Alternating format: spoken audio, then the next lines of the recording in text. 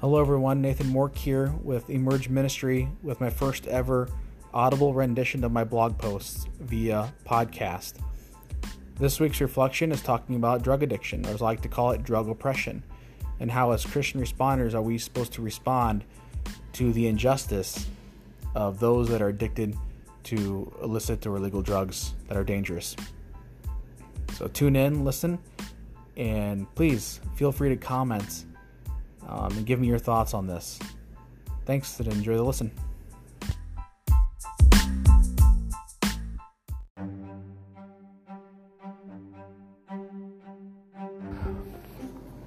So look, I understand there are polar opposite opinions on this George Floyd issue.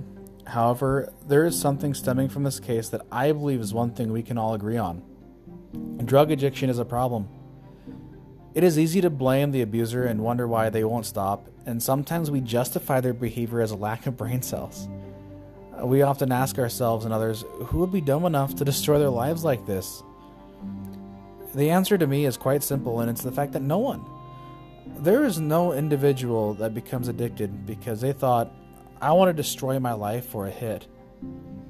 Drug dealers don't go walking around selling this crap and stating how bad it is for you, much like the fast food industry doesn't sell cheeseburgers and french fries saying, this processed sugar is likely to get you hooked on our food, give you obesity, bless you with diabetes, and destroy your bathroom scale.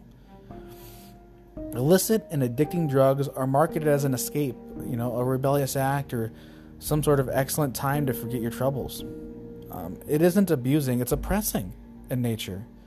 It's a false promise that captures people and it turns them into money-giving slaves.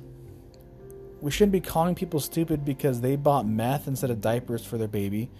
No, we should be angry. No, we should be furious that such an evil drug exists, that people make this drug that can greatly influence those kinds of decisions and behaviors in the first place.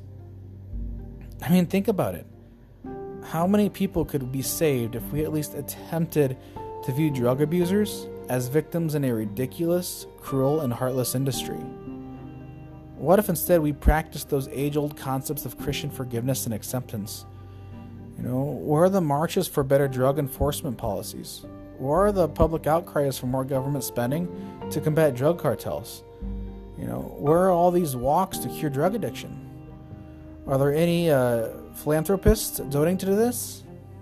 According to Philanthropy News Digest, the problem is hardly visible to those that have money and want to donate to causes. We should be really mad at this injustice. There should be righteous anger towards this epidemic, just a savage, anguished cry for God's oppressed children. Tearing of the garments, if you will. The roar of God's voice is heard. Is not this the kind of fasting I have chosen? To loose the chains of injustice and untie the cord of the yoke. To set the oppressed free and break every yoke? If you do away with the yoke of oppression, with the pointing finger and the malicious talk, and if you spend yourselves in behalf of the hungry and satisfy the needs of the oppressed, then your light will rise in the darkness and your night will become like the noonday. You see, human life is worth more than poking fun at someone's disposition for some laughs, and reverence for all life should preside higher than a judgment call on someone's drug-influenced behavior. Making fun and casting judgments onto a drug addict doesn't fix the problem, and it certainly doesn't do anyone any favors if they've chosen to represent God on earth. Dear Heavenly Father, bring this righteous anger against drug oppression to fruition in all your people. Guide our hearts. Make us yearn for our suffering brothers and sisters. And help us be harbingers of your wrath against an overwhelmingly corrupt industry. Amen.